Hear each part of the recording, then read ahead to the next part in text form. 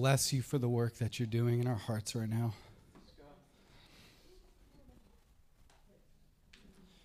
We bless you, Lord. We love you. Lord, I lift up my sister. Would you bring freedom and bring healing? Lord, renew her mind. Lord, where there are others who are battling the will, battling emotions, battling anxiety and fear and lust, battling the works of the flesh and the mind of the flesh, Lord, I pray that you would come break them out. Lord, set them free. Kids and kids workers, you go ahead and slip out quietly. I want you guys to stay right here, and I want you to turn your attention to a memory. A memory of a time when you were with the people that you love the most in the world.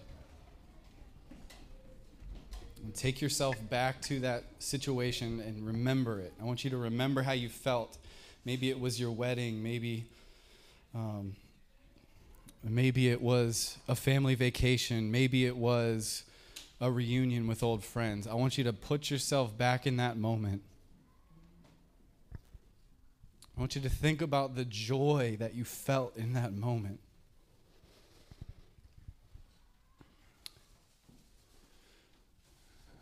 Now start to reimagine what that event would be like if those people that you love the most had chosen to not be there for the lamest excuses and all the unnecessary obligations that are far less valuable.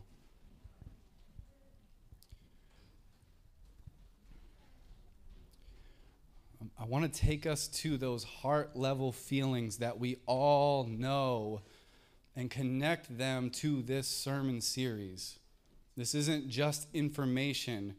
This is intended to get to the heart. We all need fellowship, and we all love fellowship. And the fact is that we were made for fellowship with Jesus, and that communion is far greater than anything we feel with anyone in this world.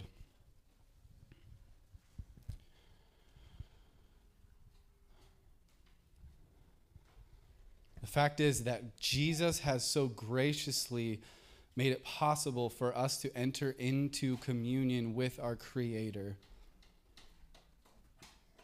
And in the same breath, it must be said that He didn't do that for us to do it alone. Communion with the Lord has always been intended to be done in community with His people. To come to the table with Jesus is to come to the table with His church. And to love God means that you love people. Yet we've been too conditioned by the world, and we're too busy for this. We just want to go, go, go. We're too busy. This is what we've been going after in the sermon series. Yet we all know the joy of fellowship, and we all want the joy of fellowship because we were made for it. And so let that heart feeling connect you to this sermon series. Go ahead and open your Bibles to Matthew chapter 6.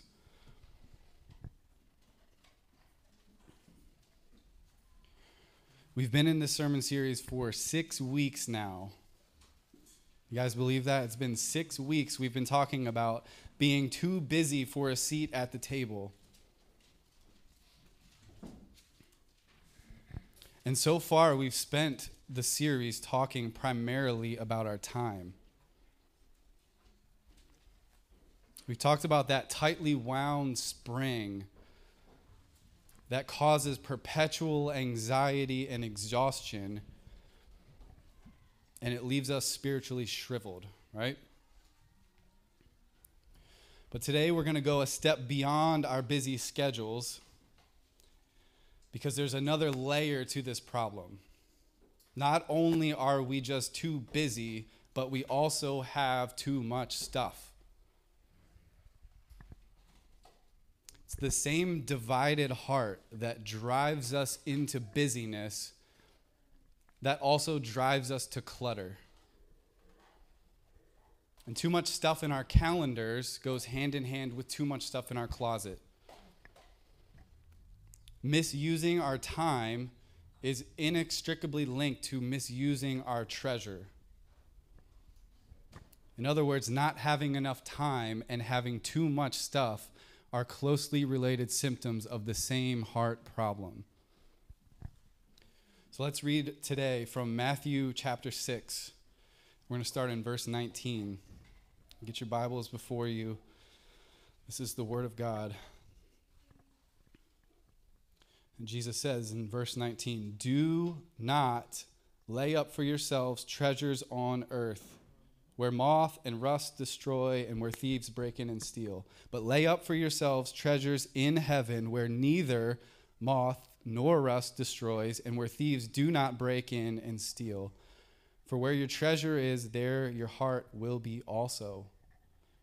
The eye is the lamp of the body. So if your eye is healthy, your whole body will be full of light. But if your eye is bad, your whole body will be full of darkness. And if the light in you is darkness, how great is the darkness?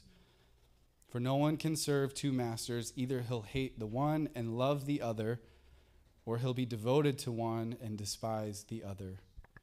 You cannot serve God and mammon." Would you guys pray again with me just for a moment? We need spiritual discernment here. Lord Jesus, I pray that you would send your Spirit upon us in greater measure right now and pour out your grace upon us to receive the words that you taught in a way that brings transformation. Lord, we need to be changed by this, and we need the spiritual discernment that drives us into a life that looks like yours. So, Lord, would you give your grace to us now? Lord, would you pour out your grace upon us? We don't deserve it, but you've called us to come boldly into the throne room and ask for it when we need help. And so we need the help now, and we need the grace now. In Jesus' name I pray, amen. Well, I want to share a story with you guys. When I was in 8th grade, I was enlightened for the first time to the world of stuff. I got this job working for a man named Joe who had about 5 acres, and he had this massive red 3-story barn. He had this huge detached garage, and most of my job was spent doing landscaping, painting, maintenance, washing his cars. But every Saturday, we spent the morning preparing for him to go to auction because Joe was an antique collector. And so every Saturday morning, we would load up his 12-passenger van with boxes and boxes of stuff to go to the auction. And after the auction took place, he would come home with his haul, and we would unload the van and go put it in the barn.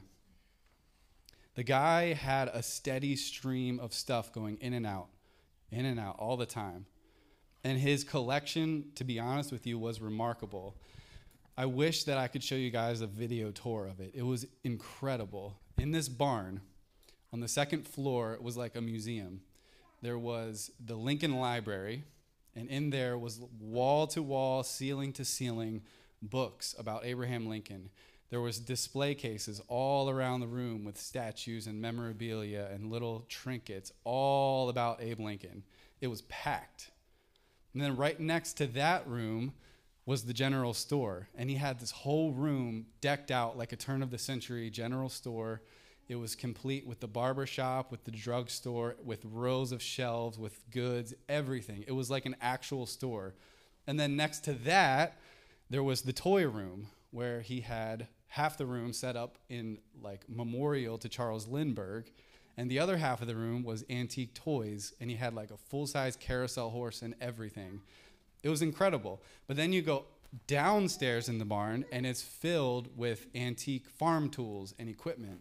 And then there's a room down there where he has antique film rolls stacked and stacked and stacked, and projectors, and he would watch these old films on these projectors.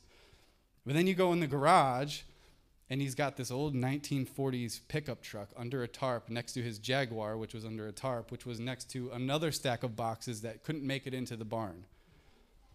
The place was incredible. And honestly, as a 13-year-old, sometimes I would be going into the barn for a purpose, and I would just get lost looking at the stuff. It was amazing.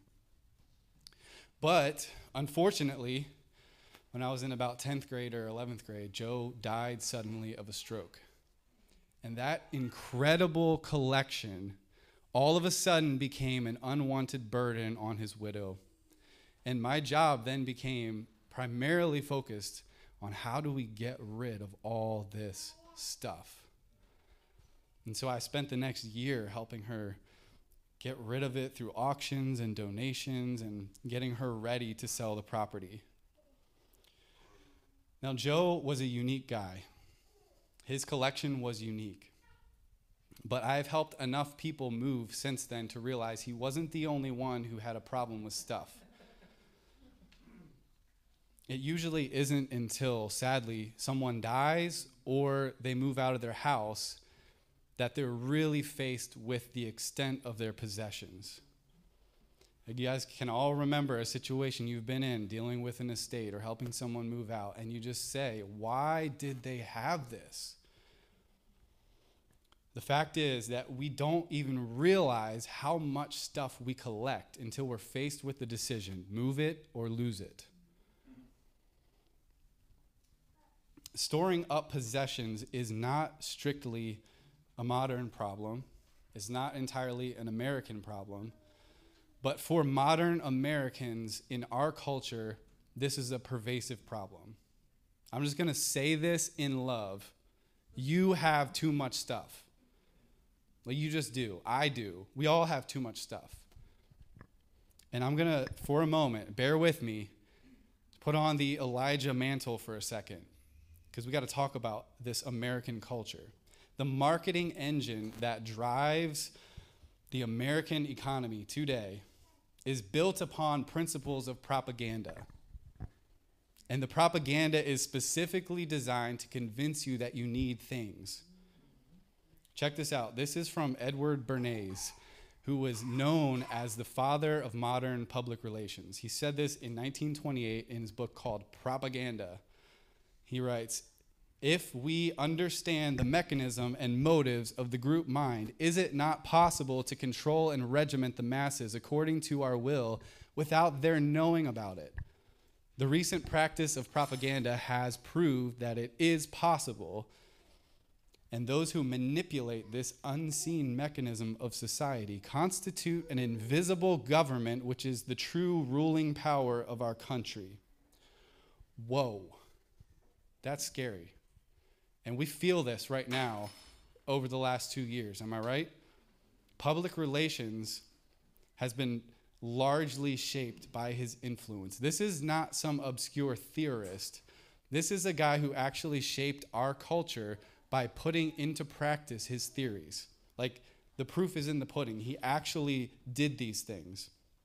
And so to the point that even experts who have reviewed biographies about this man have said this: it's impossible to fundamentally grasp the social, political, and economic and cultural developments of the past 100 years without some understanding of Bernays and his professional errors in the public relations industry. You guys hear that? Take a breath for a minute. The culture that we live in right now is aggressively seeking to manipulate your desires and capitalize on your attachment to things. And think about this. The wealthiest people get wealthier when you buy new stuff. Just think about one person, Jeff Bezos. Throw his name out there. He has increased his wealth $86 billion in the last 2 years as we just keep ordering stuff on Prime again and again. Order it on Prime. Don't get it anywhere else. Just order it on Prime. Meanwhile, he is capitalizing on that. And beyond all of the retail industry, there are others who are making billions on people who buy new stuff and then they have nowhere to put it or they don't use it anymore. And they get a storage unit. Dan talked about it last week. Last year alone, Americans spent $39 billion on storage units. But then, even beyond that, we love to watch TV about it, right? There's millions more being made because we like to watch other people's stuff on TV, and we like to look at how much worse their problem is than our problem. We've got storage wars, hoarders, swap shop, tidying up, you name it. The list goes on. The fact is, we're obsessed with material possessions. We like buying them. We like getting them for free. We like trading them. We like getting discounts on them. We like stockpiling them. We like stacking them up in the garage. We just love stuff. And here's where we're going. Our busyness and our clutter go hand in hand with the current of our culture. Here's the pattern. We're busy working hard, right? How many of you guys work hard? We're busy working hard. And so we earn our money, and when we get it, we want to relieve the burden of that work. And so we buy stuff. Maybe sometimes it just feels good to buy something. Sometimes we want to buy a toy that we can go enjoy. But what happens is when we spend our money to buy stuff to relieve us from the busyness of work, we just further busy ourselves because then we have to use the thing that we bought. We've got to maintain the thing that we bought. We've got to store the thing that we've bought. We've got to figure out what to do with the other thing that already did the same thing, that now we have double. And so all of a sudden, it's Monday and we got to go back to work. And we've busied ourselves with the stuff. Here's what Richard Foster says about this culture of clutter. The fact is that our culture is conditioning us. And for the most part, the church isn't much different, right? Richard Foster says, our need for security has led us into an insane attachment to things. We crave things we neither need nor enjoy, and we buy things we don't want to impress people we don't like. The mass media have convinced us that to be out of step with fashion is to be out of step with reality. But it's time we awaken to the fact that conformity to a sick society is to be sick. Covetousness we call ambition, hoarding we call prudence, and greed we call industry. The church in our culture, in large part, has been conformed to a sick society. And we need help, do we not? Yes. We've walked in the counsel of the ungodly for too long. And what's the answer? Who was here for DC last week? What's the answer to walking in the counsel of the ungodly? We delight in the law of the Lord, right? We got to get in the Word. The past few weeks, we've been hanging out in Matthew 11, verses 28 to 30. Jesus' yoke is easy and his burden is light, and he promises to give rest, right? You guys remember that from the last 2 weeks? But how do we get to that rest? What does he tell us to do? Somebody shout it out. What do we have to do to get that rest? We got to come to him and take his yoke and what? Learn from him. That's what Mary was doing in Luke 10. She was sitting at his feet learning from him. Come to me and learn from me, and you will find rest. The abundant life of a fruitful disciple that we all are after, it requires constantly, continually coming to the feet of Jesus, coming to his table, as we've called it, to learn his lifestyle. John Comer, the guy who wrote the book that Dan's been talking about, says that to learn from Jesus means that we trust that his teachings are actually the best way to live our life. You guys catch that? He's our Lord and Savior and our teacher, and so we must trust that he knows the best way for us to live. And so it's for that reason that we're diving into Matthew 6 today.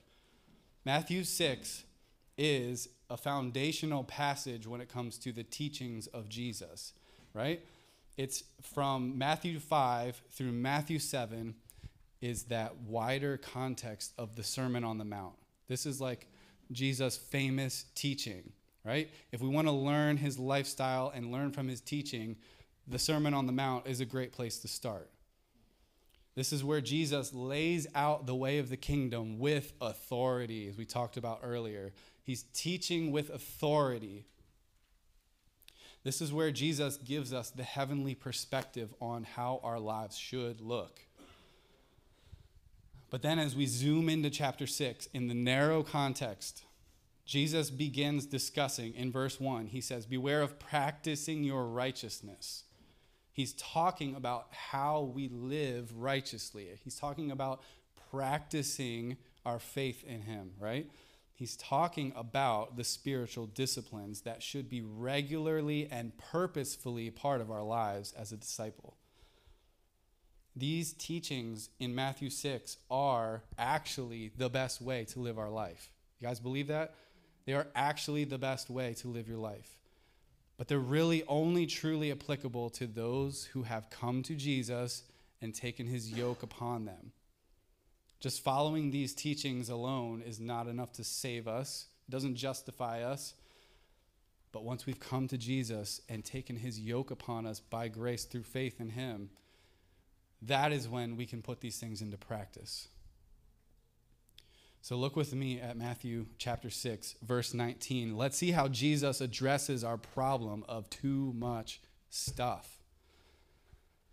He speaks out unequivocally against the human attraction to possessions.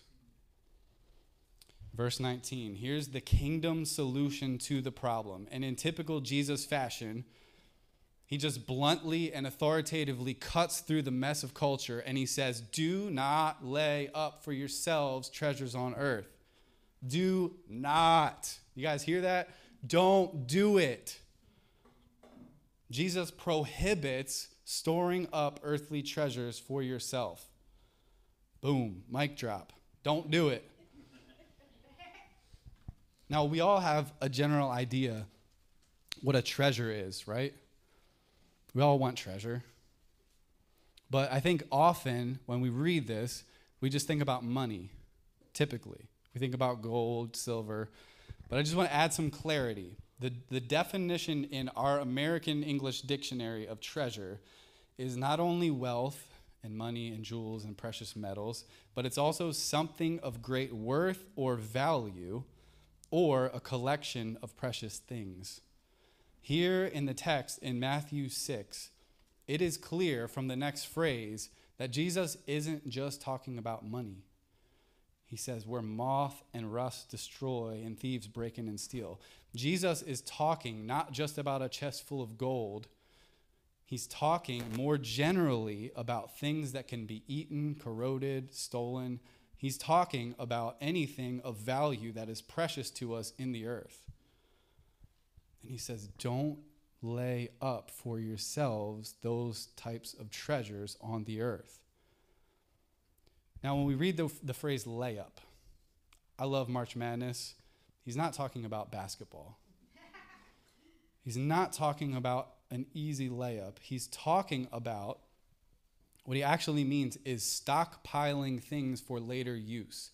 He's saying, don't store up for yourself things of value for future use. You catch that? To say that phrase in our culture of materialism, consumerism, it sounds insane.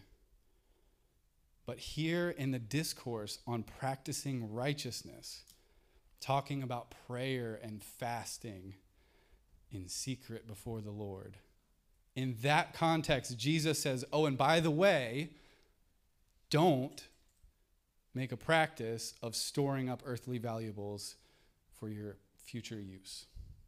Why would he say that in the context of prayer and fasting? Why would he make that thing so fundamental as fasting and prayer for the disciple? Let's drill down here for a few minutes. It's fundamental for Jesus because, number one, earthly treasures are temporary. Those valuable, precious things that are very useful are temporary. Jesus is not making an argument here against ineffective methods of safekeeping. Do you catch that? He's not saying like, because somebody can steal your car, just go ahead and leave the keys in it. Don't bother protecting it. He's not saying that. Do you catch that? He's saying his actual argument is being made because we're good at protecting the temporary things, right? He's saying that by and large, generally, when we want to protect something, we're pretty effective at it. And that's exactly what he's pushing back against. We're too good at protecting our stuff. The point is that earthly treasure is temporary. It will not last. In fact, it cannot last because it was designed to be temporary. Think about that. Earthly valuables are designed as a temporary means to accomplish eternal purposes. Every good gift that God has given us in the world is intended to teach us about God, to satisfy us in God, and to draw us to God. All things are from him and through him and to him. The physical and the temporal prepare us for the eternal. And so by nature, storing up things for future use that are temporary goes against their purpose. Good stewards, as we see in Matthew 25, are those who put their resources to work for the master. Earthly treasures, as valuable and precious as they are temporary. And here's the second thing. This is fundamental to Jesus because temporary treasures demand our attention. Because we know that temporary treasures are temporary, we go to great lengths to preserve them as long as we can. Have you guys ever felt that? Like, you know it's not going to last, but you want to make it last as long as you can. We know that it could disappear at any moment, just like Joe and his estate. We don't know when we breathe our last breath. And so we do what we can to protect everything we own as long as we can. The very act of protecting anything demands great attention and investment. Look at verse 21. This is a phrase that we've heard a million times. Jesus says, "Where your treasure is, there your heart will be also." One writer says it this way: the place of investment reveals the commitment of the heart. In other words, where your heart wants to find security will result in you making an investment in that thing. But then it doesn't just end there. Once our heart has been exposed as something worldly or earthly, seeking temporary security, and we make that investment, then the investment further solidifies the heart that's seeking the wrong thing. Do you catch that? Like, because we make the investment, now we have to protect the investment because we don't want to lose the investment. We need the ROI. But all the while, our hearts are seeking security in the wrong thing, and we're investing in that false sense of security, and we're giving our attention to it. We become consumed with it, and that's where anxiety creeps in. Even, just let me share this with you. As I'm studying all this, I'm studying the little caveats and the objections to what I'm saying, and I'm thinking about investing. And so then I just start Googling like investment portfolios, and then I start thinking like, oh, I could actually do this. I could invest in this thing. Oh, I wonder if that investment would, and before I know it, in 2 minutes, my mind is completely focused on the stupid investment, just to prove a point in this sermon. Guys, when our hearts are tied to the wrong thing, it consumes our attention. When we want to protect the earthly temporary treasure, it consumes our attention. And it's the heart that Jesus is going after. He's not preaching against valuable things. Do you hear that? He's not preaching against valuable things.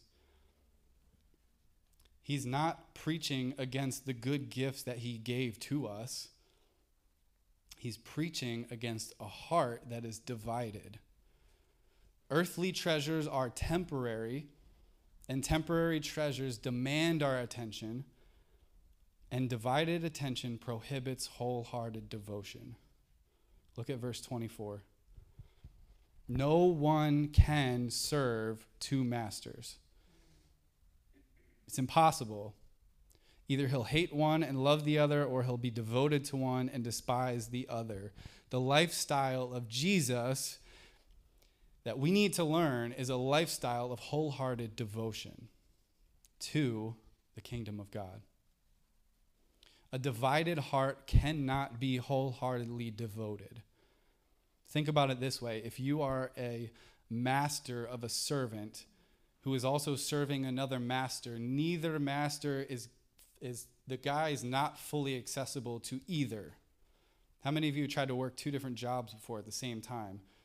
It's really hard to be fully accessible to both.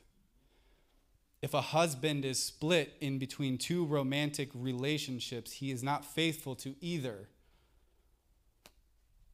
And if a disciple of Jesus is consumed by earthly possessions, he's divided and not devoted to the kingdom. You cannot serve, verse 24, God and money, or as some translations say, mammon. You cannot serve both. It seems literally insane in our culture to say these words. Don't store up earthly treasures for yourself. But let's just be honest here. It's actually insane to waste your life devoting attention to the preservation of temporary things that are meant to be used to advance the kingdom now. That's insane. The book of James says that the double-minded person is what? Unstable in all their ways. A divided heart is not a devoted disciple, and it will not lead to bearing abundant fruit. It won't lead to that oak tree of potential. It'll be shriveled and dry. This is exactly what Jesus means when he says in verse 22, look at it. If your eye is bad, the whole body will be full of darkness. If we cannot spiritually discern the light of wholehearted devotion to the King, specifically in the area of earthly treasures, then we're going to continue walking in the darkness of spiritual absurdity. We're going to be always anxiously pursuing and protecting the temporary treasures with clutter, which clutter us into hurried, half-hearted discipleship.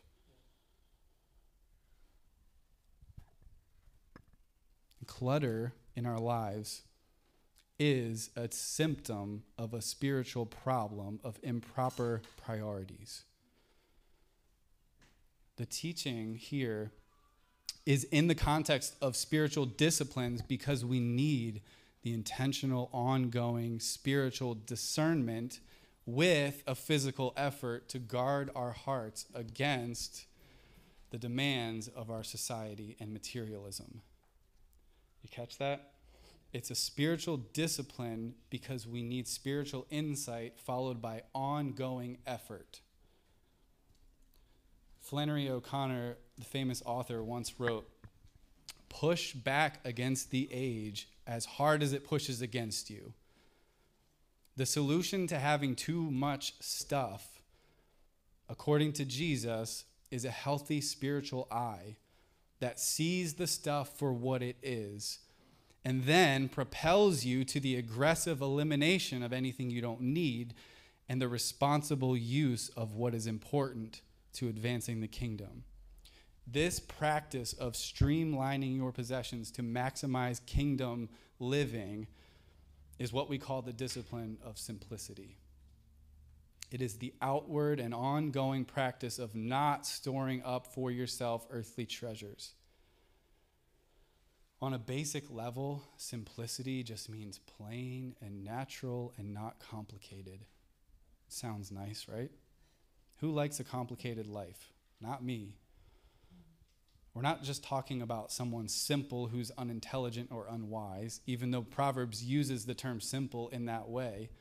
We're talking about simplicity in the sense that what you see is what you get. We're talking about a singularity of focus and identity.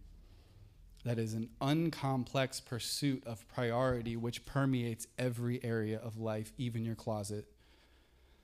And by definition, it's the opposite of duplicity. As a spiritual discipline, here's again, Richard Foster defines it this way.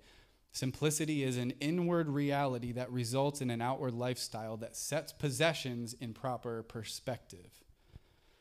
Another guy, Josh Becker, describes the discipline as this: the intentional promotion of the things we most value and the removal of everything that distracts us from them. Now, let me just stop here for a minute, because I think there's a temptation for us to hear this teaching from Jesus and think, well, like, my life is already pretty basic. I'm not wealthy. I don't have a whole lot. It doesn't really apply to me that much. Let me just say it this way. We think that we don't really have that much, but if you go on howrichami.com, you're going to get a different story. My family in the United States is poor according to the government, but in the global wealth index, I'm richer than 80% of the world. Like 80% of the world. So we need to all hear this. Even if we have a basic life and we don't have a whole lot, we are wealthy. Even if you have $4,000 to your name, you're richer than half the world. Think about that.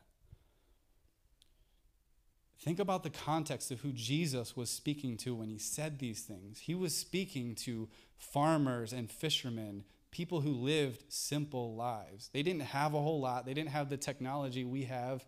They didn't have nearly as much stuff as we do, and yet he's still saying this to them: don't store up earthly treasures.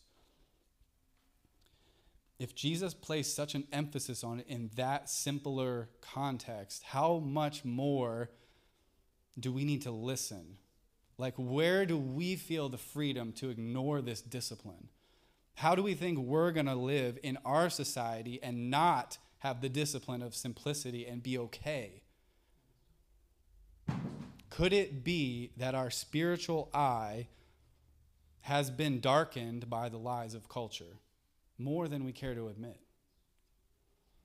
Could it be that we have been both literally and figuratively buying into the counsel of the ungodly marketing gurus at the expense of learning the life of Jesus? Here is the simple truth. If you are not actively practicing the discipline of simplicity, parenthesis, I do not practice this, and I'm preaching to myself here. If you're not actively practicing this discipline, you have most likely already built up a treasure trove of earthly treasures. Maybe in your closet, maybe in the basement, maybe in the garage, maybe you have a storage unit. The treasure trove is there. Start to think through that pile that you've been meaning to get rid of. Like, picture it right now. Think about it. Why are you holding on to those things? Even just the other day, as I'm preparing for this, I'm looking at this coffee grinder that I received as a gift that I love. It's a nice coffee grinder. I love coffee. I haven't used it in months. And I think to myself, here's the famous phrase. You ready for this? Well, I might use it when... How many of you have said that? I might use that. I don't know when, but I might. Let me be clear. Just because you might use something doesn't mean that you need it. When you start to take to heart the teachings of Jesus, like, this is a simple teaching. He just says, don't do it. When you start to really take that to heart and think about the implications of how you should change your life as a result, when you start listening, it becomes really clear we don't really need a whole lot. Like, Jesus actually says, if you read the next part, we need food and we need clothes. And I'll give you a third thing. He says we need every word that proceeds from the mouth of God. We don't need anything else. Paul even reinforces this in 1 Timothy 6, where he says, if we have food and clothing, we will be content. Those who desire to be rich fall into temptation. Jesus, when he sends out his disciples to be on mission, to proclaim the kingdom and heal, what does he say? Take nothing for the journey. No staff, no bag, no money, no extra clothes. Nothing. The kingdom-focused disciple has no need of excess stuff, but somehow we've drifted so far from that reality.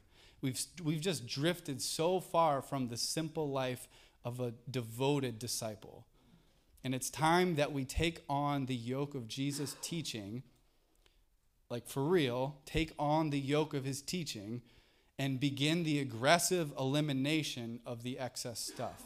We've got to get rid of the temporary treasures that entangle us in all these other affairs that don't matter for the advancement of the kingdom. They entangle us in anxious clutter. It's just time to stop it. The way of the kingdom that Jesus lays out in Matthew 6 is to discipline ourselves to avoid what we don't need in order to keep our hearts free from distraction. The inward reality leads to an outward lifestyle. Now, let me give you a caveat for a second. I had to think through this. I had to read some articles about it to think through it biblically and wisely. Jesus is not saying that earthly treasures are evil. I want that to be clear. Earthly treasures are not evil. Remember, valuable things in the world are there for a reason. Jesus himself relied on wealthy friends who funded his ministry.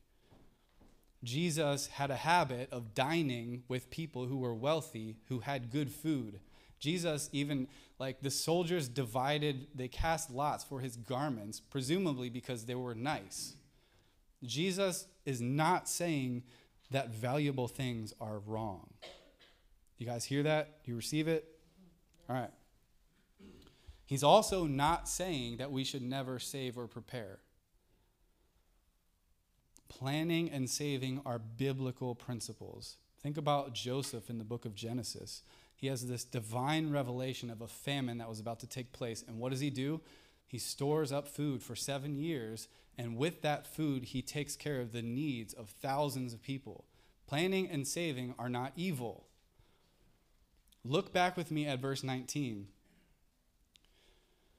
Jesus' prohibition is directed against the storing up of temporary treasures on earth, not having them, not using them, storing them up.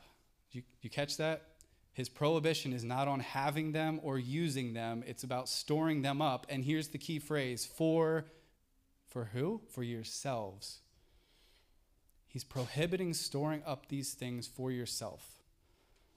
The wisdom of the world, if you've watched Doomsday Preppers, is that you must store up things for yourself to be ready.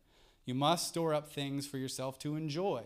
You must store up possessions if you want to be happy. That's the wisdom of the world. Stuff is going to relieve the tension. If your life looks like that Instagram influencer, you're going to be less stressed out. So enter the giveaway. Go get that free stuff that they're getting paid to promote. Store up the treasures to find a better you. That's the wisdom of the world. And the discipline of simplicity pushes back against that message and says, you know what? I actually don't need that to follow Jesus. I actually don't need that to proclaim the gospel and advance his kingdom. I really don't need it. The discipline of simplicity takes aggressive outward steps to remove and avoid the world's clutter. But hear this warning. It is easy and even popular to begin the outward practice of simplicity and neglect the inward discernment piece. There's hundreds of minimalist blogs and Instagrammers that want you to be free from stuff. But they want you to do it as a selfish reaction to a selfish problem. And just like any other spiritual discipline, we can make the practice an end in itself, and we can turn the whole thing into a legalistic mess that will fail. It's easy and popular to have a simple life for the wrong reasons. One writer on the topic says that pursuing the outward practice of simplicity without being centered on inward purpose is just like rearranging the deck chairs on the Titanic. It is an exercise in futility. The successful practice of the discipline of simplicity is motivated by the light, the spiritual discernment and insight that realizes the kingdom of heaven is at hand. King Jesus is on the throne. Amen? He's calling sinners to repentance right now, and he sent his laborers to the harvest. That's you and me. The harvest is ripe, and he's sending us out to advance the kingdom. And it's the disciplined pursuit of exalting the king on his throne and advancing his kingdom in the world that should drive the disciple to a life free of clutter. Without that purpose and that center, it's an exercise in futility. The discipline of simplicity is all about verse 20. Check it out. Store up for yourselves treasures where? In heaven, where nothing can destroy, no one can steal. The discipline of simplicity is all about a wholehearted devotion to knowing and obeying the King. He has saved us out of the kingdom of this world and transferred us into his kingdom of light. And he set us apart to be ambassadors of reconciliation, to be zealous for good works, to be zealous for generosity. It pleases the Lord when we maximize the potential of earthly treasure to advance the kingdom. It pleases the Lord when we use treasures on earth for the advancement of the kingdom and the gospel on earth as it is in heaven. What feels like a prohibition at first is actually a promise of provision.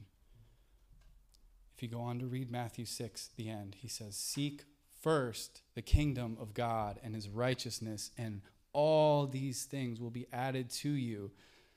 In the beginning of chapter 6, he says, when we practice righteousness before the Father in secret for the right reasons, with the right heart motives, the Father who sees us in secret will reward us in heaven.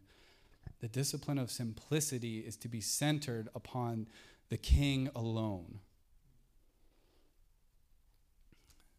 Now, in closing, if you've heard a personal trainer explain how to get six-pack abs or a thinner waist, it doesn't help you if you don't put in the work, right?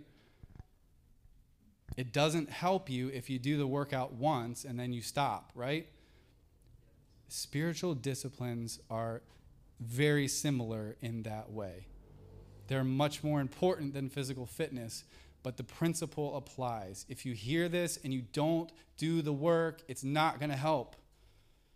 If you want to benefit from the grace that God gives through this spiritual discipline of simplicity, you have to not only do it, but you have to make a practice, an ongoing habit of doing this regularly. The war against materialism in our culture, it's not going to end as long as we're in this world. It's only going to get greater as technology advances, because now they have more access to your will and your emotions and your desires. The war is not going to stop right now on this earth.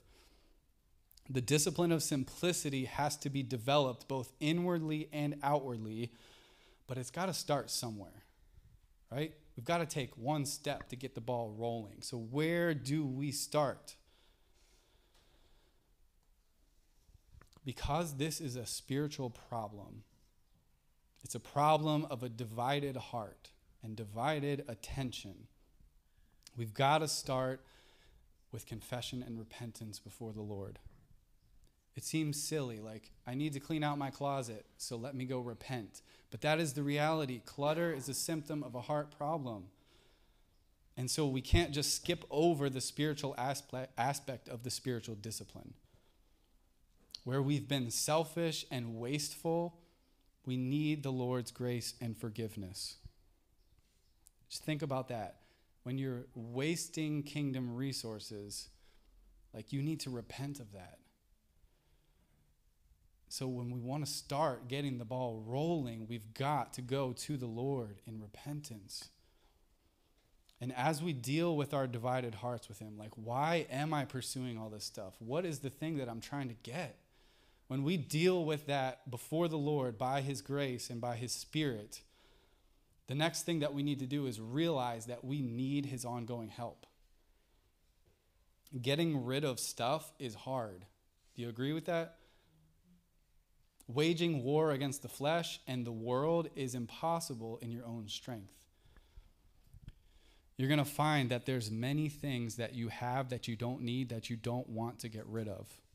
As you begin to apply the discipline of simplicity, it's going to be hard because you're going to want to keep those things and you're going to think of all the reasons you need it.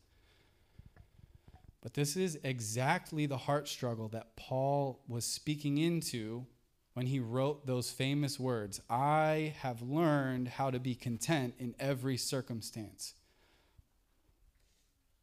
Paul knows what it feels like to experience the loss of valuable things. Yet he learned how to be content in every circumstance, and here's how: I can do or endure all things through Christ who strengthens me. Contentment in any circumstance, in simplicity, and even in poverty, even in persecution, is possible because Christ strengthens us by his Spirit. He is with us, and he's eager to fill us with contentment and joy as we trust him, giving thanks in everything. Once you've spent time with the Lord, addressing your heart, confessing, repenting, asking for his grace and his Spirit's help with this, then it's time to put the outward practice into play. It's time to declutter. It's springtime. It's time to do the spring cleaning. I want to challenge you to take a step this week to do something about it. Like, don't just hear this. Be a hearer and a doer of the word. Start with your closet. I think we all have a closet, maybe. If you don't have a closet, start with your junk drawer or your purse or your backpack. Start with a small area. And I want to challenge you to proceed with this as an act of worship. Sounds weird, cleaning out the closet as an act of worship, but we're supposed to do all things to the glory of God, right? As you stand before your stockpile of treasure, whether it's super valuable or junk that you don't want, as you stand before it, go through the evaluation process with the Lord. There's tons of practical steps. Like, you can read blogs and books about the discipline of simplicity, but I'm just going to give you a few. Like, this is a helpful process to go through with the Lord. Start from nothing, even before you open the closet. Start from nothing, from the ground up, and say, Lord, what specific things do I need to advance your kingdom in the way that you have gifted and called me specifically?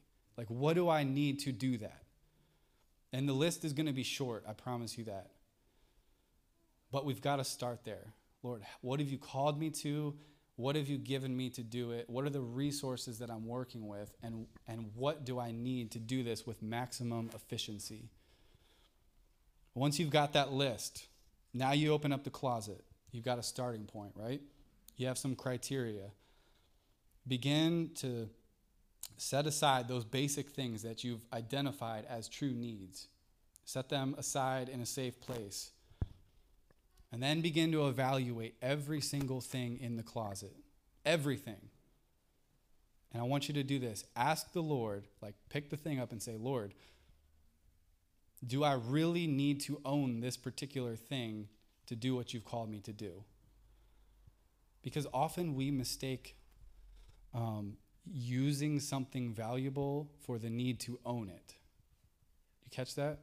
Just because we need to use something to accomplish something doesn't mean we need to own it. Think about Jesus riding into Jerusalem on the donkey. Did he get a donkey 2 years before and save it up? No. There are many things that we actually need to use occasionally that others would be willing to lend to us or we could borrow from someone.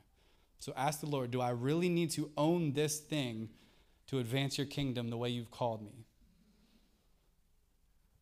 The second thing you need to ask the Lord is there someone else who needs this more than I do? Yeah. All right. Going once, going twice. The way of the kingdom is generosity. You guys hear that? There's a verse later in 1 Timothy 6 which says that sharing what you have for the needy is to store up treasures in heaven. That's what Paul says in 1 Timothy. The way of the kingdom is generosity. Seeking to share and meet the needs of others is an excellent use of temporary treasure. It is a responsible use of gifts that God has given to us. But make sure you wisely discern if that person actually needs it, because getting rid of something you don't need and giving it to another person who doesn't need it just perpetuates the problem. So we need to ask the Lord, is there someone else that really needs this, and can I give it to them? And once you've asked the Lord those two questions, there's really not going to be much stuff left. And the action step now comes. You have to take the stuff and get rid of it. That's the hard part. You have to get rid of it, whether it's giving it, whether it's maybe it's you're going to sell it, maybe you're going to trade it, maybe you're going to recycle, donate it. You've got to get rid of it. Whatever the most responsible and godly way to get rid of it is, you should do it as soon as possible. And as you let go, think about on the Passover feast when they had their little lamb that had lived with them for a year and they had to go kill the lamb. There's a sense of loss that takes place, right? When you have these things that you value that you've stored up for years and you go to get rid of it, you're going to feel a sense of loss. But take that sense of loss and make it a conscious act of dependence on the Lord's promise to provide. Do you catch that? A conscious act of dependence on the Lord's promise to provide. And then one last thing. The clutter doesn't just exist in our closets, it exists on our phones and our electronic devices. Once you've gone through the process once in your closet, go to your phone and apply the same process. You open up your phone, you've got 1,000 inboxes, you've got 20 notifications from 20 different apps, you've got people calling, you've got missed calls, text messages, WhatsApp, Facebook, Instagram. The clutter isn't just physical, it's digital.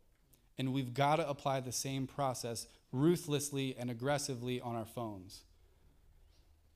And once you've done it, once you've decluttered a little bit, apply the same process again. Before you pick up anything new, apply the same evaluation process. This is an act of discipline that needs to be repeated and ongoing. Let's be doers of the word and not just hearers. Here's one last quote for you. Wherever simplicity fails, overgrowing weed invades the garden of life. The unnecessary, the accessory, the wrong, the false take place of the necessary, the important, and the authentic. And the bright appearance of such a vainglorious life is but a gilded frame for naught and despair. But Jesus says, "Come to me and learn from me. Take my yoke upon you, and you will find rest." Our busy calendars and our cluttered closets need to be simplified. We need the rest of the Lord Jesus. Finding rest in Jesus when it comes to our stuff requires a life of simplicity, which flows out of a heart of devotion. Would you guys pray with me?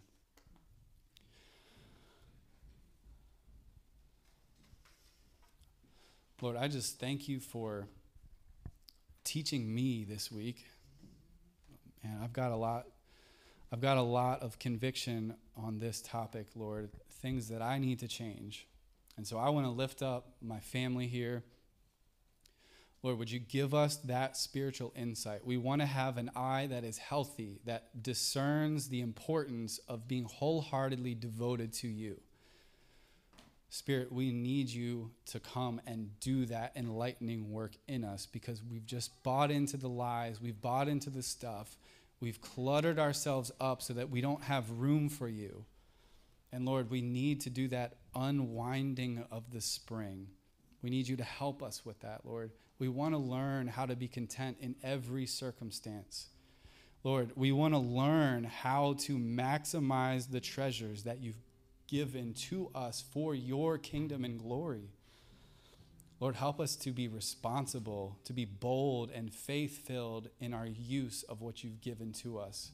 Lord, help us to be generous, and help us to put these thoughts into action, Lord, that we would be disciplined and devoted disciples. I ask all these things in Jesus' precious name. Amen.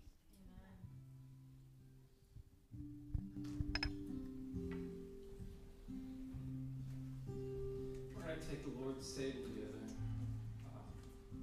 I think it's just appropriate. When we think of all that the Lord has done for us, it applies to our stuff as well. He died, in a weird way we could say it this way, he died for your stuff. That your stuff would be stewarded the right way. That the clutter would be emptied. That your heart of devotion wouldn't be divided between him and your stuff, but it would be fully set on him. He died for that. And just know, if your sense of security is wrapped up in stuff, if your sense of significance is wrapped up in stuff, Jesus is to have both of those things. Right? He is to be your security. He is to be your significance. Things cannot satisfy that in you. Only Jesus. So don't hang on to things. Hang on to Jesus. So there's elements in the back on the table. I'm just going to ask that you head back there, grab those elements, take them to your seat, and do a little work. Do a little work of confession before the Lord. Say, Lord, hey, yeah, I have held on to stuff. Stuff has been for me something of my significance. It's something of my sense of security. Lord, I give that over to you. Help me declutter my life, so I'm not divided. Fully given to you. Just take a little time with the Lord. Think through that closet, that drum drawer. Oh man, the garage. Oh man. Let Jesus in on that stuff. Don't. So much of our cluttered spaces represents the inner clutter of our own hearts. Jesus wants to clean up the heart, clean up the closet, so we can have rest in him. Go ahead and take the elements as you feel led. It's going to take a moment and sing final song.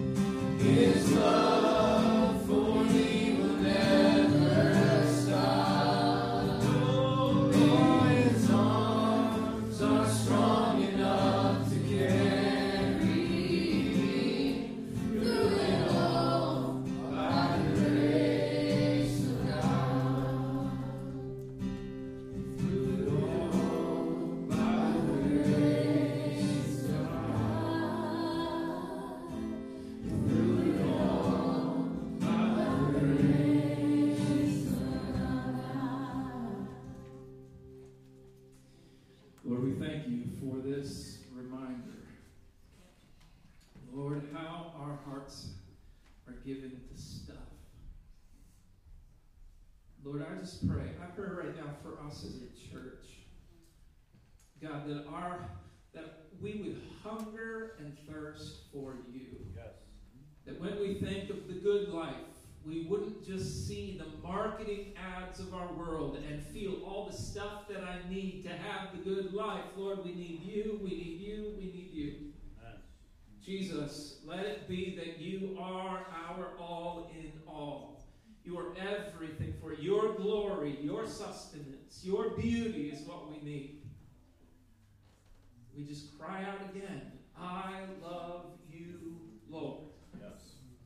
Let it just not be something that my lips say, let it be something that my heart knows. And even when the ads of the world come against me, even when things come on my phone again and again and again that says, this is what you need. No, no, no. My heart throbs for one. His name is Jesus. Hallelujah. Yes. Let it be that you have our hearts. Glory to God. And Lord, you warn us. You warn us, as James mentioned. Let us be hearers of the word and doers also. We don't want to be like those building their life on sand. That when the storms of life come, final judgment comes, there is a great destruction. The things in this life cannot satisfy. But how our appetites, spiritual appetites, have just shriveled because we give so much attention and time to the things that don't ultimately satisfy. Like C.S. Lewis, you're inviting us to that vacation at the shore when we're so often just content to play around with mud puddles in the alleyway. Lord, take us to the shore. Expand our appetite for you. Be the true satisfaction. Teach us, Lord, we pray.